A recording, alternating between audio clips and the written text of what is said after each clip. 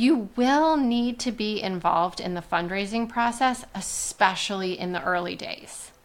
When you're a new fund or a new investment boutique with a new strategy, you are going to be at the front end of that adoption curve, innovators and early adopters. And the reasons they invest are different than somebody who is a late majority. They don't need your strategy to be perfect. They want to believe in you.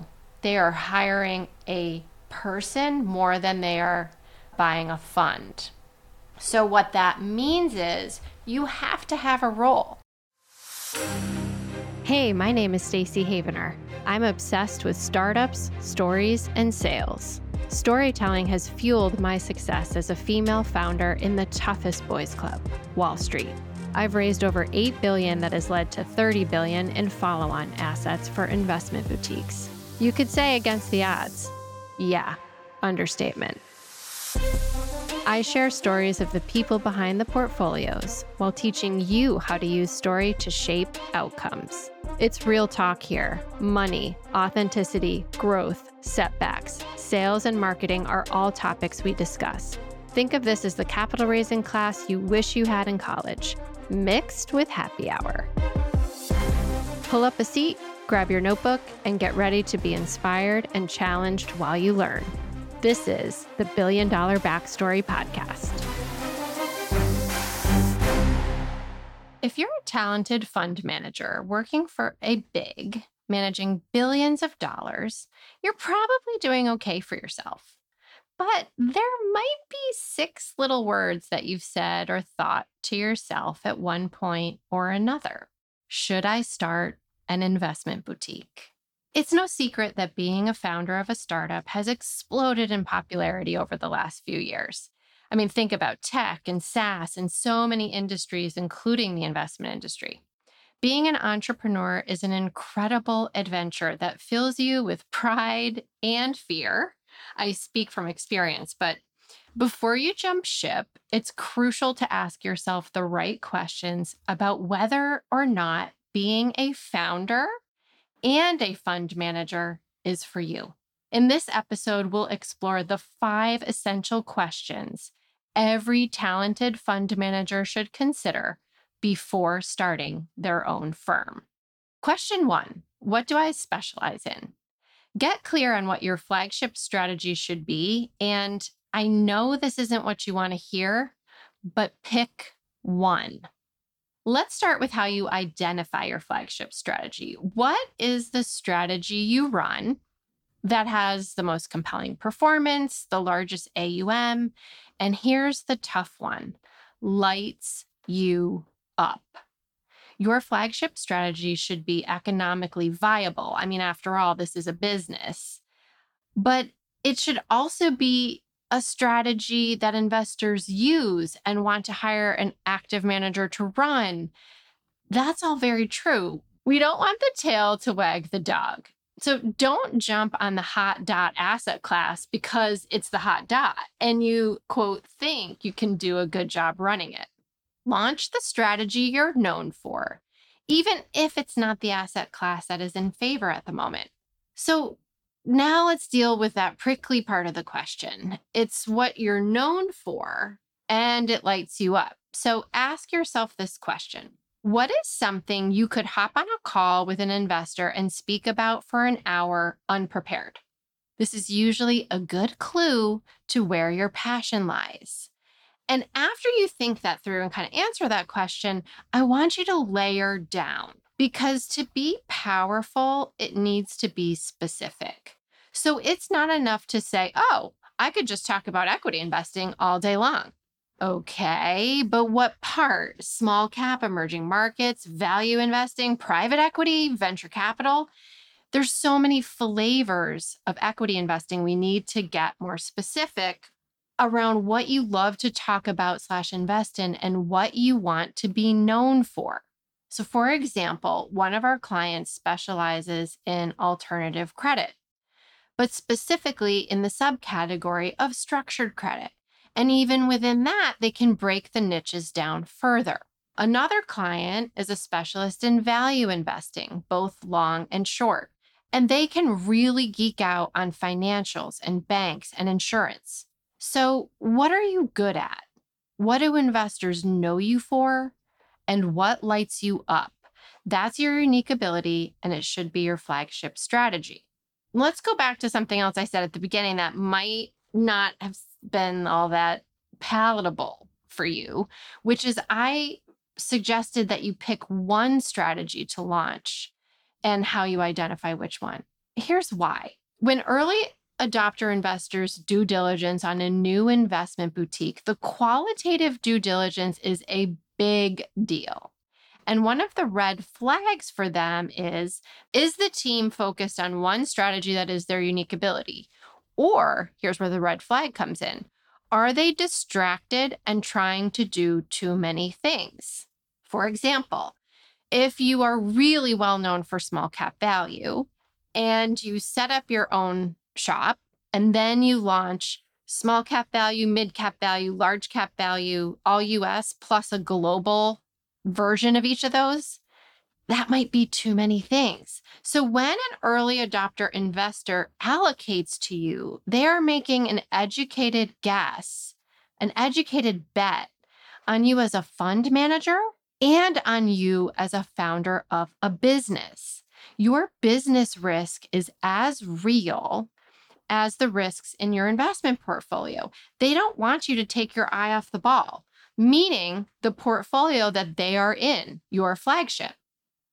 So with all that said, I'll also add, don't overthink it. I say that after I've just blathered on for 5 minutes about this question, but don't overthink it. This should not be a lengthy or complicated process. If you really don't know what your flagship strategy should be, ask your friends in the biz. Which investment strategy do you think I'm best at / best known for? Sometimes other people can see our unique ability more clearly than we can. Okay, question 2. Do I have the time and the commitment?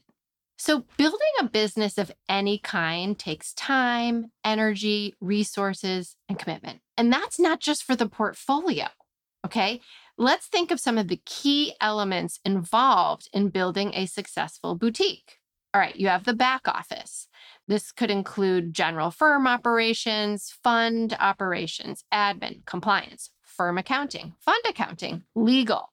You don't want to cut corners or skimp here. There are a lot of things you can't control in building an investment boutique, but having blue chip, buttoned up back office operations is something you can control. So take the time and allocate the resources to find experienced partners. This is a game of who, not how. Okay, so that's the back office. The investment office.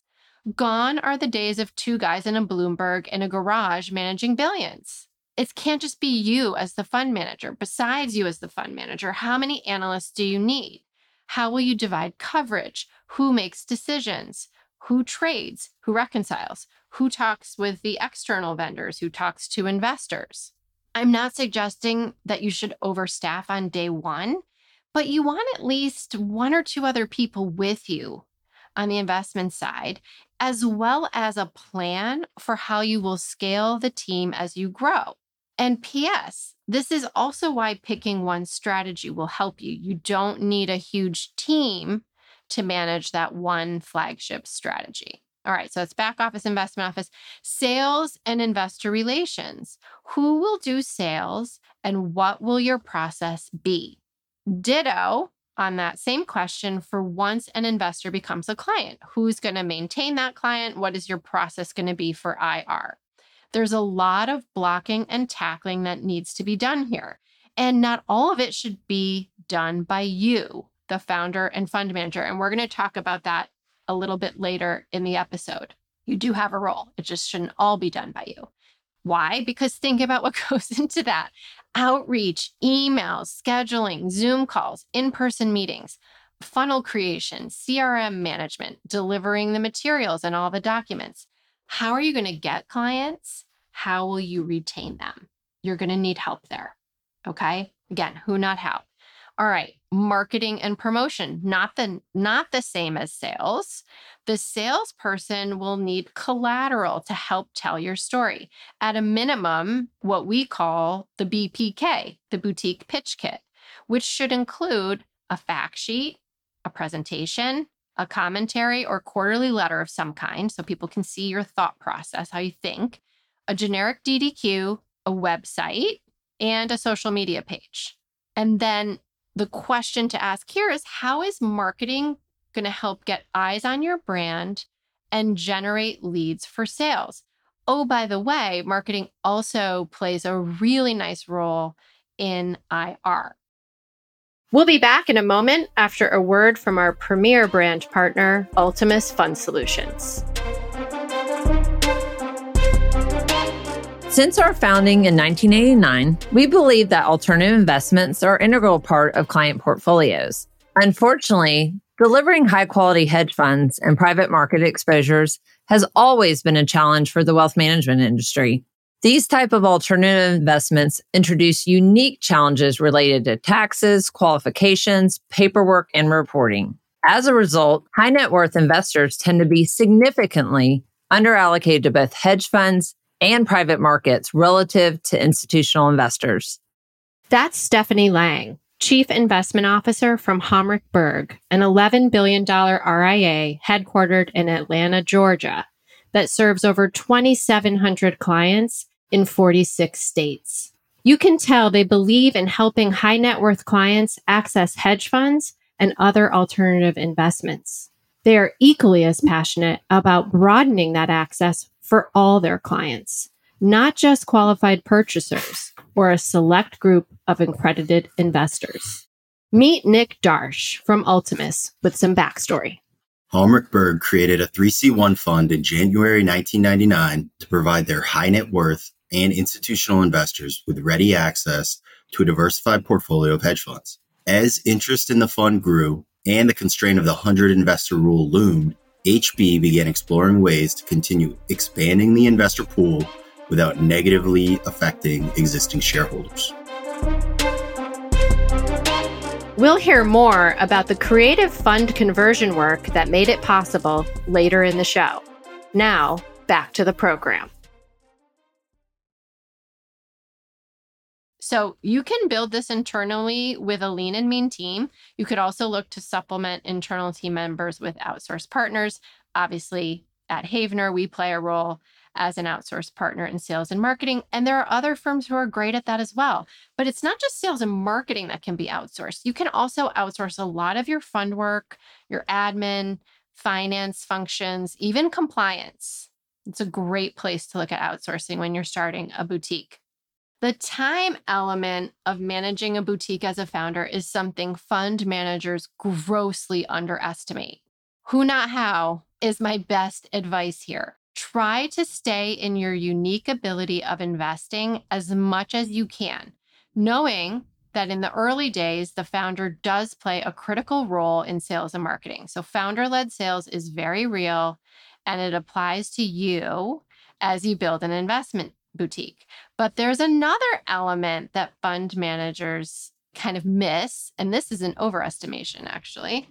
Most fund managers think they're going to raise money very quickly. The average investor due diligence cycle is 12 to 18 months from the time you engage with them.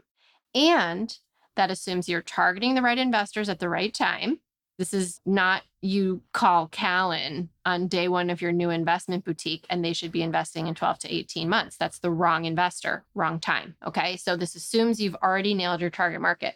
If you're targeting investors at the wrong end of the adoption curve when you launch, their due diligence timeframe could be 2 to 3 years with a bunch of other milestones you're going to need to hit. Okay. It takes a long time to build a business and to get investors. I got a piece of advice from one of my mentors when I launched my own firm over 10 years ago. And his advice was, everything will take twice as long and cost twice as much as you think, at least, which is a great segue to the next question you need to ask yourself before you launch an investment boutique. Question number 3, am I well capitalized? Now, there are a few different components to this topic, and I want to break down the money sitch for us. So the first bucket of capital that you need is your investment capital. What do I mean by that? You need to be the first investor into your fund. You, your founding team, you have to put up before you can expect investors to show up. Minimum that we like to see our founders and their founding team put into a new fund is $1 million. But I will say, the more you can seed your fund with, the better. And think about why. Investors doing due diligence want to know that you are invested in the same strategy that they are, right? It's that whole eat your own cooking, drink your own champagne thing. Some managers will try to say things like, well, I don't have money in the fund because I'm aligned, I'm building the business, I'm funding the business. That is not the same thing, okay? You actually have to do both. Welcome to being an entrepreneur. So you need investment capital to actually seed the fund with at least $1 million. Now, the second bucket of capital you need is your operating capital. And you're going to have startup costs, you'll have ongoing costs, and you're going to want capital for both. So this goes back to an earlier comment about building a business taking twice as long, costing twice as much as you think. So whatever you think you'll need to run your business for a year or two, double that amount and set that aside in a bank account. Investors are going to ask how much runway you have. And it's really powerful when you can answer, I have 2 years, 3 years, 4 years, whatever it is, of capital set aside that I do not have to raise $1 and I'm fine. Okay? Business risk is real. So going back to the operating capital, to get your business off the ground, hire the resources you need, and give yourself some runway, like we just talked about, you're likely going to need 5 to 10 million in operating capital, depending on your team size. Now, many of our clients self-fund their boutiques. Again, if we go back to the beginning, they've been very successful in their careers and they have the capital to launch this themselves. But you don't have to do that. You could also raise external capital. And I want to give you a couple things to think about there. The caveat is one of the parts of an investment boutique that investors and allocators really like is the ownership structure. So your boutique should remain majority employee owned. That is a big deal for investors in their due diligence. So you can raise external capital, but don't give away the farm. The other thing I would say is if you're going to raise external capital, be thoughtful about who these investors are. So you could think about strategic partners or backers in your industry. You could think about former colleagues, clients, partners, people you know in the industry. Those are probably the two places we see the most alignment with external investors in an investment boutique versus, for instance, crowdfunding from a bunch of strangers. I'm not sure that that is something I would recommend for many reasons. And I want to give you a couple anecdotes, like a couple stories, my favorite thing, so that you can see how this could play out. And these are real life examples. So I had a call a while back with 3 very successful fund managers, almost exactly what I described at the start of the podcast. They were very successful in a niche. They knew their flagship strategy, wanted to start an investment boutique, and they had 25 million between the 3 of them. They wanted to put all of that in their fund and $0 in their operating capital bucket. They asked me for my advice. And I said, I don't think that is the right mix, the right allocation between those 2 buckets. Love that you're going to put so much of your capital in the fund. But the operating capital side, they wanted to get external investors to fund that part. And I didn't understand, why did they want to give up so much economics in their firm when they could just peel off a couple million, 5 million, let's say, from their investment bucket and put in their operating bucket and not have to give up any economics? Their answer was really interesting to me, and maybe it's something that we can all learn from. They said, we have more confidence in our abilities as investment managers than we do in our abilities as operators. And it was a red flag for me. If it was a red flag for me as I put myself in the shoes of an investor, I have like a strong inclination it would be a red flag for allocators as well. So that's one example maybe of what not to do or what to reconsider. Another example, we know a very successful investment manager. They manage double-digit billions, so they're a larger boutique, and they're a specialist in an asset class. So they've kind of made it. They invest in boutiques and startups in complementary asset classes. Gosh, first of all, I wish there were more firms that made it, larger boutiques and even bigs who would seed the next generation, but that's a story for another podcast. Anyway, so those are a couple examples. We also have a client who their mentor, their first boss, if you will, in this industry, ended up seeding their firm, giving them operating capital and putting money in the fund as well. So there's lots of different ways you can get there. Your founders network and what we call friendlies is very important because you really want to think through not just do I have the money I need, but how are these external investors going to play into our story and our narrative as a boutique? Okay. Question 4. Am I comfortable doing sales and marketing? Now, before you're like, wait a minute, time out, Stacy, you just told me who, not how, and I'm not supposed to be doing sales and marketing. And you're right, I did say that. And that's because you should not be the primary person doing sales and marketing for your investment boutique if you are the founder fund manager.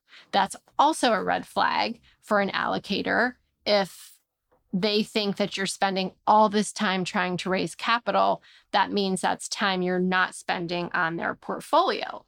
However, that can be a cop-out for founder fund managers who maybe aren't so comfortable doing sales and marketing because you do have a role. So the first thing is either hire someone internally or partner with an external group to help you with sales and marketing. Who, not how, definite. But what I really want to talk about here is that you will need to be involved in the fundraising process, especially in the early days. We'll be back in a moment after a word from our premier brand partner, Ultimus Fund Solutions. When we first launched our internal fund of funds as a limited partnership, it was a great option for us to be able to provide 100 of our accredited and qualified purchaser clients with access to a diversified portfolio of hedge fund strategies. However, fast forward to 2016, our firm had grown to manage over $4 billion and serve over 1,000 clients of various sizes, accreditations, and tax situations. We still firmly believe that high-quality hedge fund exposure is important to client portfolios.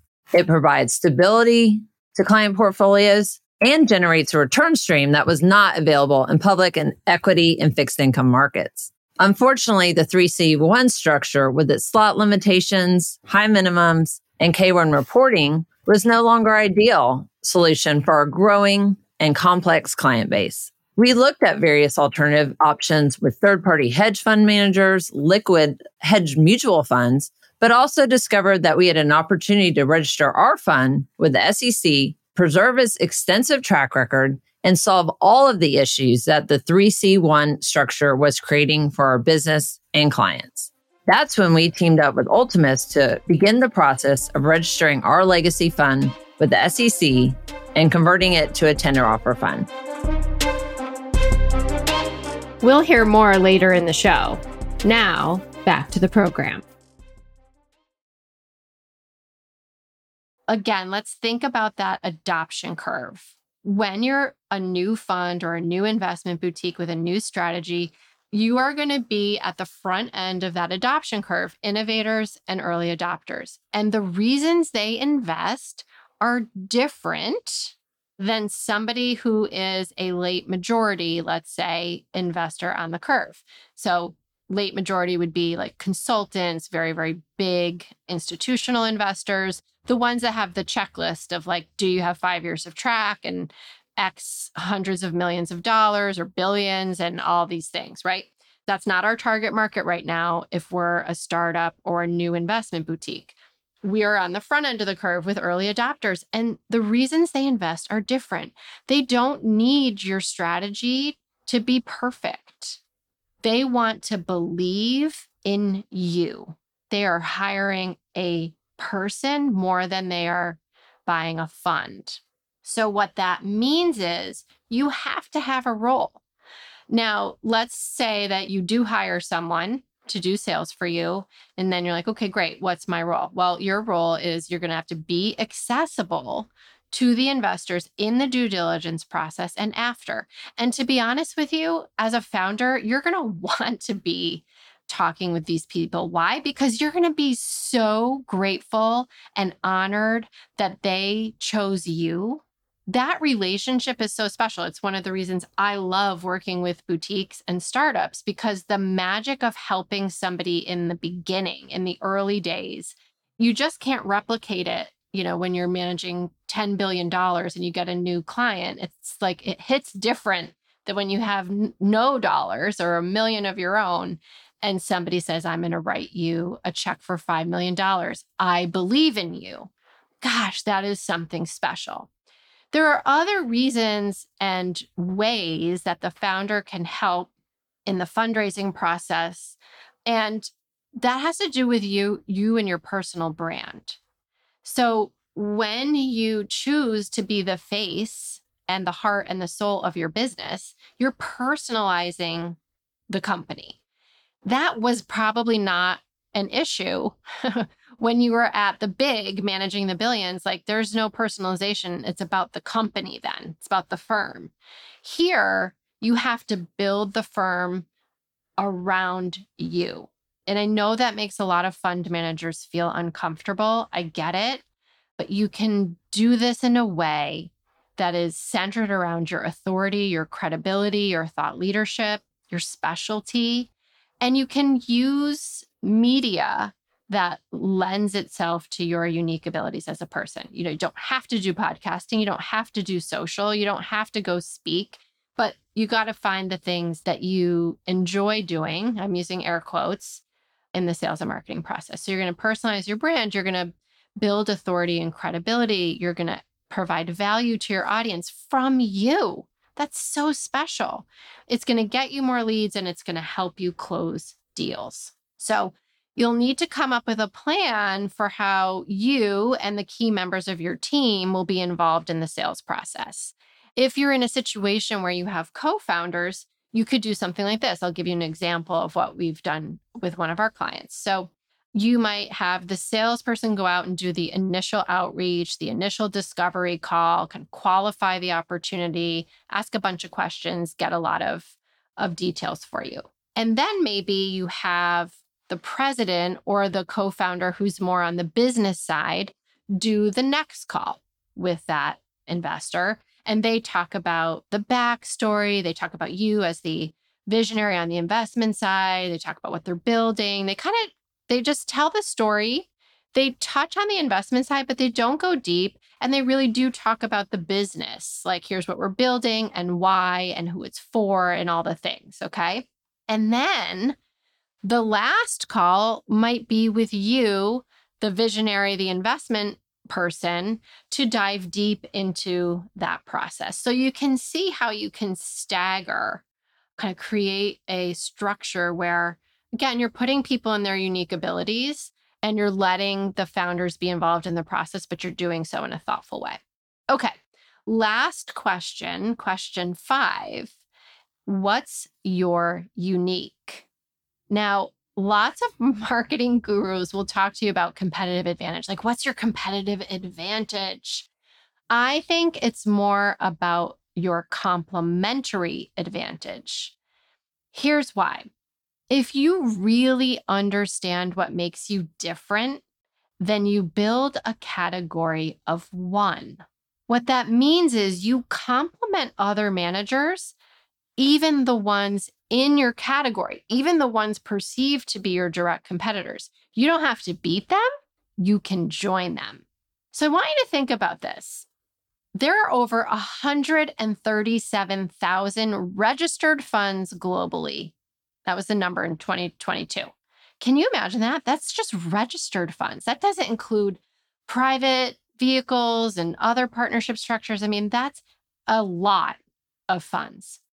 And Most managers, when they think about their peer group, they're thinking about how can I beat my peers quantitatively? I want you to think about how you can complement your peers first qualitatively and then quantitatively. So let's talk about that. A great way to uncover what makes you different isn't to think about what you do. It's actually to do the opposite. It's to think about what you don't do. So you could do an exercise where you, on one side of a piece of paper, write down like here, the peers in your asset class, and write down the things that they typically do or typically believe. And then on the other side of the paper, other column, I want you to write down from that list what you don't do and what you don't believe, and put what you believe instead, right? So it's like if the typical value investor has very low turnover, they buy and hold. If you are a value investor who doesn't believe that that's the right philosophy, do you see what I mean? You don't do that. And that's interesting. That makes investors go, tell me more about that. Fascinating. Why do you believe that different thing? Now, as you develop this list of differentiators, because you're forcing yourself to go through what you don't do, it's allowing you to see your uniques. And you can do this exercise across all the parts of your business. So let's even go back up to hiring. Maybe you hire a different skill set or background on your team. Maybe all your peers hire Harvard MBAs and you don't. Okay. And you can talk about what skills you look for in teammates. Maybe you leverage technology in a different way. Maybe most investors don't use AI and you do. Or maybe you've been using it for a long time in a very creative way. Maybe your core values show up differently than your peers. So maybe you are very inclined around a certain charity or a certain belief structure, and that shows up differently than your peers. So, I mean, I'm talking about all parts of your business. Say what is typically done, and that is usually what you don't do, and find those things. Okay. And then, of course, yes, you want to take that to the portfolio. How is it different? How's your philosophy different? How is your universe different? Maybe there are areas you don't invest in, or maybe there are areas you only invest in. Maybe there are types of companies you like that others don't, or vice versa. And then, yes, I know fund managers speak numbers. Quantitatively, how is the experience for an investor different with you than it might be for your peers? When do you zig when others zag? And it's not enough to just show that with data. I want you to tell the narrative first. Talk about the philosophy, the process, the how, the why you're zigging when others are zagging. And then I want you to back that up with numbers, right? Here's the narrative, and here are the data points, the proof points. All of this, the reason we're doing all of this hard work here is because we want to fill a gap that investors need. That's a different angle, a different value prop, to use that language, than trying to beat out the other fund and steal some of their allocation. So again, if you are going at competitive advantage, then you're really looking at a situation and saying, that allocator has 300 million with that value manager. The only way I'm going to get an allocation is if I steal a piece of that money. Maybe not. Maybe the way that you get the allocation is to show that you're different, not better. No one is going to build a boutique or manage a fund the way you will. There are going to be other people in that asset class, the same space, building boutiques. They're not all competitors. They're not you. And in fact, when there are other firms similar to you, right? And in this whole story we've been telling, they're potential collaborators more than anything, but typically perceived as competitors. That's a good sign. That means that investors must like that niche, right? Supply demand. If there's a lot of demand for a certain type of strategy or an asset class, companies and fund managers are going to show up with product. And so it's not a bad thing if there's a lot of competitors, but it does mean that you have to get really clear, Windex clear, to use one of my friend's favorite phrases, on your niche and show them why you are unique, why you are a rare bird, because you are. So that's a wrap for today's episode about the 5 crucial questions you should ask yourself before starting an investment boutique. Remember, you are a talented portfolio manager, but launching a boutique also means you are now an entrepreneur. It's not just about the portfolio anymore. It's about building a business, the back office, the front office, the investment office, the sales, the marketing, all the things. And there's no one size fits all solution or right way to build an investment boutique. You have to find the right way for you. One thing I do know, you can't do it alone. So find people to help you and support you on the journey. It's a key to success. And if after this conversation, you're excited to launch your own boutique or you already have, I'd love to help. The entire team at Havener would love to help. Sign up for Havener's newsletter. We are building classes and trainings to continue to help you as you launch your firm or your fund. And of course, if we can help you in any way, please don't hesitate to reach out. This podcast is for you. I am cheering for you. High five. If you know a fund manager or a founder in the investment world with a great story, drop a note to Stacy at stacyhavener.com and tell me about it. Till next time, I'm Stacy Havener. Thanks for listening. And now, a final word from our premier brand partner, Ultimus Fund Solutions. The conversion of Hallmark Berg's LP into an interval fund empowered them to grow the fund from 90 million to over 200 million and expand the reach from 100 investors to nearly 700 new investors and continues to grow today. By pursuing the conversion, Hallmark Berg was able to lower minimums to $25,000, welcome accredited investors in addition to qualified purchasers. The entire conversion process was highly efficient because Hallmark Berg chose to partner with Ultimus and other partners with a proven track record in this type of structure-to-structure product transition. The headlines are often too focused on new interval funds from pedigreed providers, this new fund from this cool big firm, etc. Maximizing a fund's potential through a conversion can be powerful too, as we see in the story of Hallmark Berg. Traditional investment management and alternative investment management are converging. More retail investors are demanding access to non-correlated strategies in illiquid asset classes to complement or supplement public markets exposure.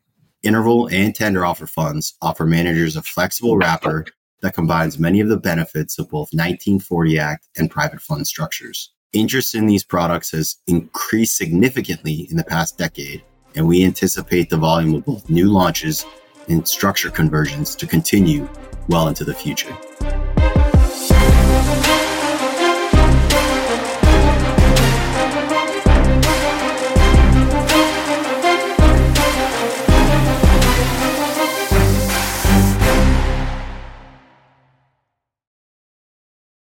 This podcast is for informational purposes only and should not be relied upon as a basis for investment decisions. The information is not an offer, solicitation, or recommendation of any of the funds, services, or products, or to adopt any investment strategy.